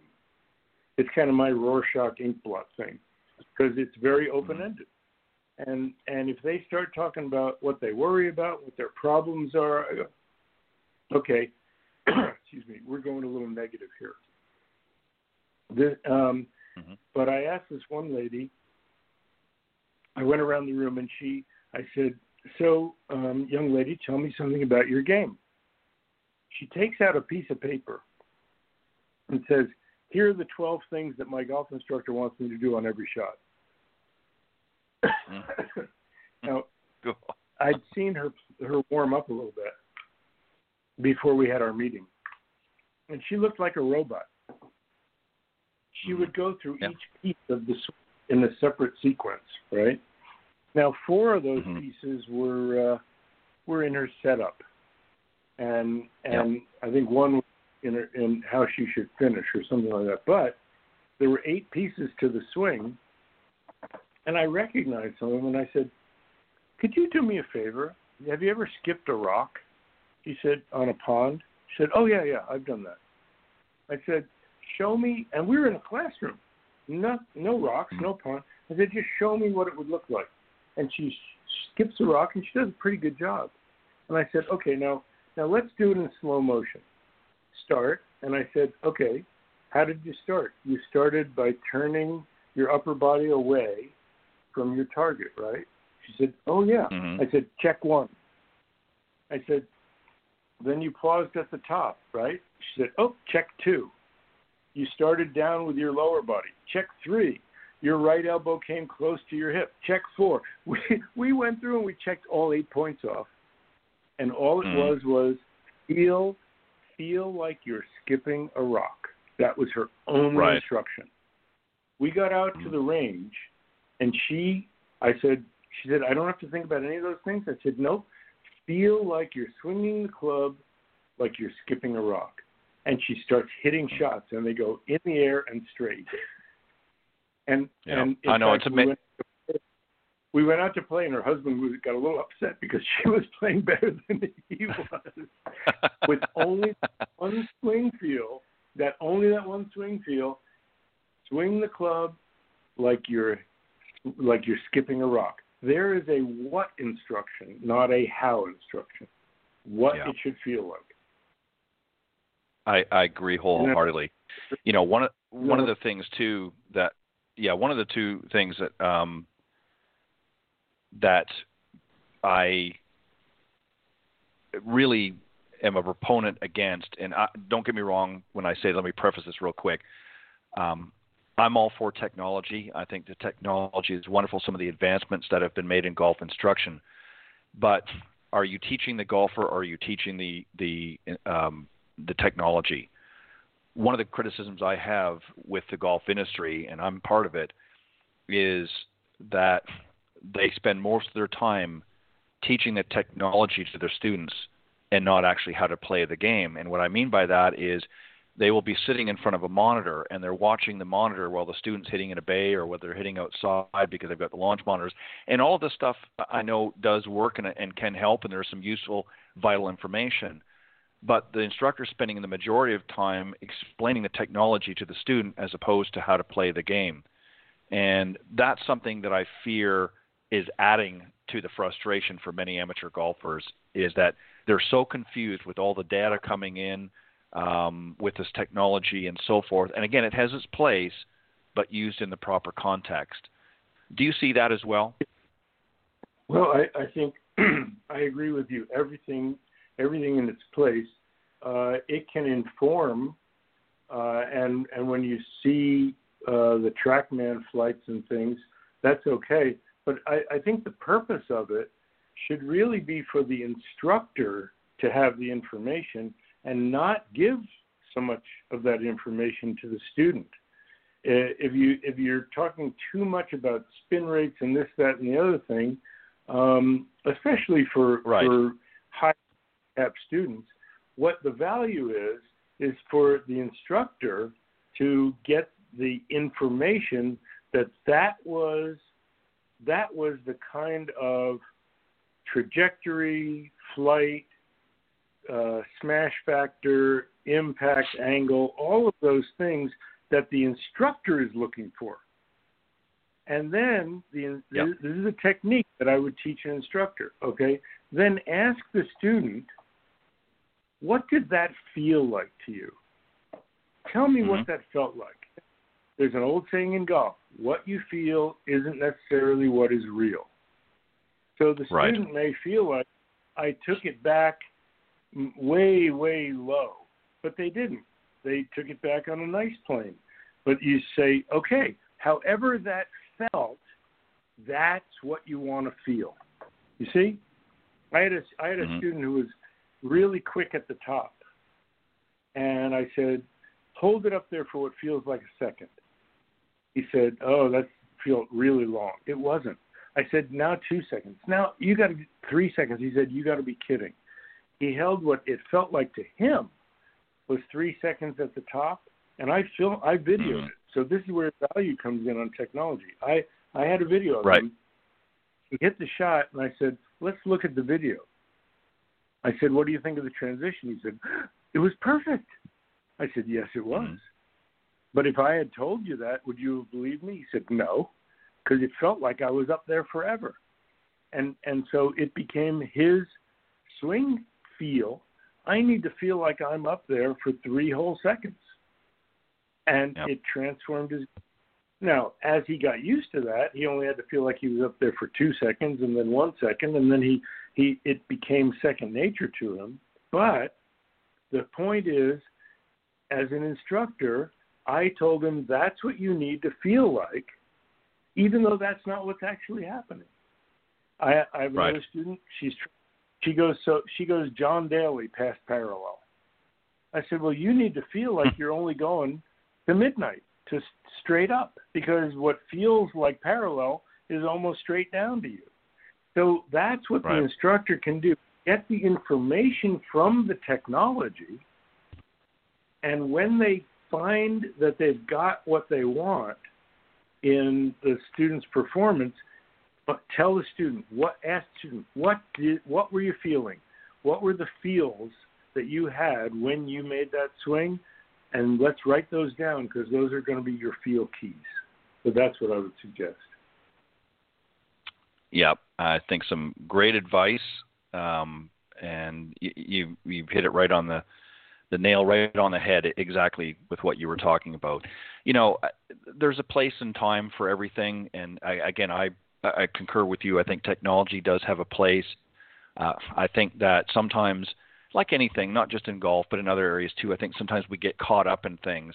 And the key thing really is, as you pointed out earlier, you really need to listen to the students, and you really need to hear what they're saying and what their areas of difficulty are, and then put together a plan of what needs to be done and not how it needs to be done. Because again, that gets too confusing for so many.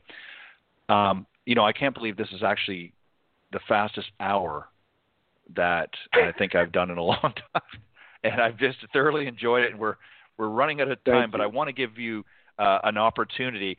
I'm going to have to come back, because I know there are so many other things that we want to talk about, but I want to very quickly in the last few moments to give you an opportunity.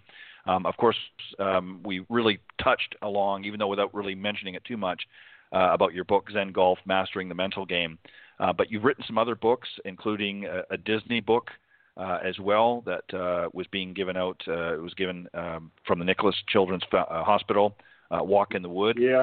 To them. Meditations and Mindfulness with a bear named Pooh, of course referring to Winnie the Pooh. And actually you have several books, 4 golf books, a tennis book, a diet book, and, of course, the family book for Disney featuring Winnie the Pooh. Where can the folks go and get that? More information, first off, on that, and where can they pick them up?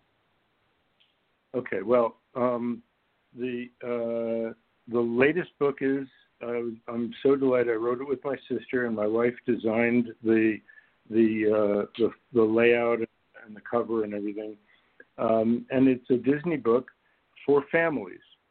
It's a walk in the wood, meditations on mindfulness with a bear named Pooh, and it's a day in the life of Winnie the Pooh, 16 chapters, and each story tells something about mindfulness, kindness, and lots of family values: self-esteem, self-confidence, gratitude, friendship, all of those things.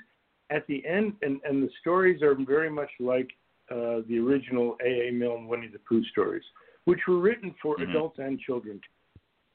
Right. After each chapter is an adult instruction on different meditations they can do on these topics like mindfulness, kindness, gratitude, self-confidence, things like that the adults can learn and practice and then share with their children at age-appropriate levels. So I was delighted that Disney agreed to donate over 300 copies to the Nicholas Children's Hospital Foundation. Jack and Barbara are so dear to me, and I've known them for 20 years. I was supposed to fly out there and do a reading and signing, and we got shut down by the virus, which was very, very sad. Right. But the kids... Yeah. So what I did was I recorded videos of me reading selected chapters from the book that they're going to play on the closed-circuit TV in the hospital for all the kids. Oh, wow. And they're going to give the 300 books to the families of kids in the hospital at the hospital when they're there and as they're leaving. It's very exciting. And you can find all the books at my website, drjoeparent.com, drjoeparent.com. And I have a YouTube channel that they're all posted on. Again, the Dr. Joe Parent YouTube channel. And you can sign up. I send out a weekly email quote of the week. It's just one page with a golf quote from one of my golf books and a life quote from the Winnie the Pooh book or my diet book. And the diet book is really helpful. There's no recipes or menus. I call it the best diet book ever, The Zen of Losing Weight. And it's really great for what you would call the quarantine 15. A lot of people have put on a lot of weight in this shutdown. Oh, yeah. So this will help you just change your eating and exercise habits a little bit, enough to shed those pounds and get you back to fighting weight when we emerge out of this thing. So I also have a website, zengolf.com, and a Zengolf app. All of these feed into the drjoeparent.com website, and that's where my business speaking, keynote speeches, on performance psychology for business, the weight loss program, and teaching mindfulness, and I also offer every couple of weeks a free mindfulness session that people can on Zoom that people can tune into. So you'll find that all on the website, and I also have an author page on Amazon.com that you can go to and see more about the book. So thank you for asking that, Ted. Perfect, not a problem. Well, Joe, thank you. I hate that we're out of time, and I'm definitely going to have to reschedule to come back on a future date so we can continue the conversation. There's so much more I know we can talk about, but I appreciate you not only coming on and sharing some great insight, I know, from your book and sharing some of the other books that you've written as well. We'll get into a little bit more of that next time as well, but I also appreciate you adding some additional thoughts to my earlier discussion with the Coach's Corner panel, so I appreciate that to start the show off. But thank you very much, and it was a pleasure having you on the show, and I look forward to having you back here again real soon. The pleasure was mine. Let's do it again. All right. Sounds good. Thank you very much, and have a great evening. All right, that was my very special guest, best-selling author of Zen Golf, Mastering the Mental Game, Dr. Joe Parent. All the other books that he mentioned here just a few moments ago, if you go to drjoeparent.com, you can get all the links there and all the information on where you can get your hot little hands on them. So by all means, be sure to reach out. Go to drjoeparent.com. And also some other great information. You may want to have him when things clear up a little bit and he's able to get around a little bit better during these difficult times with COVID. You may also want to reach out to him and have him do some guest speaking and so forth as well. So you can get all that information on his website. All right, on that note, I look forward to wrapping up another show. I thoroughly enjoyed tonight's guests, both on the Coaches Corner panel. Again, a special thanks to Pete Buchanan and Clint Wright, and once again to Dr. Joe Parent, best-selling author of Zen Golf, Mastering the Mental Game. Tune in next week. I will have another great panel discussion, and my good friend and partner, Peter Kessler, the voice of golf, will be joining me next Thursday right here on Golf Talk Live. God bless everybody. Have a great weekend.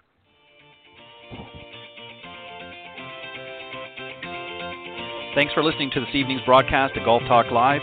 Remember to tune in each week at blogtalkradio.com/Golf Talk Live.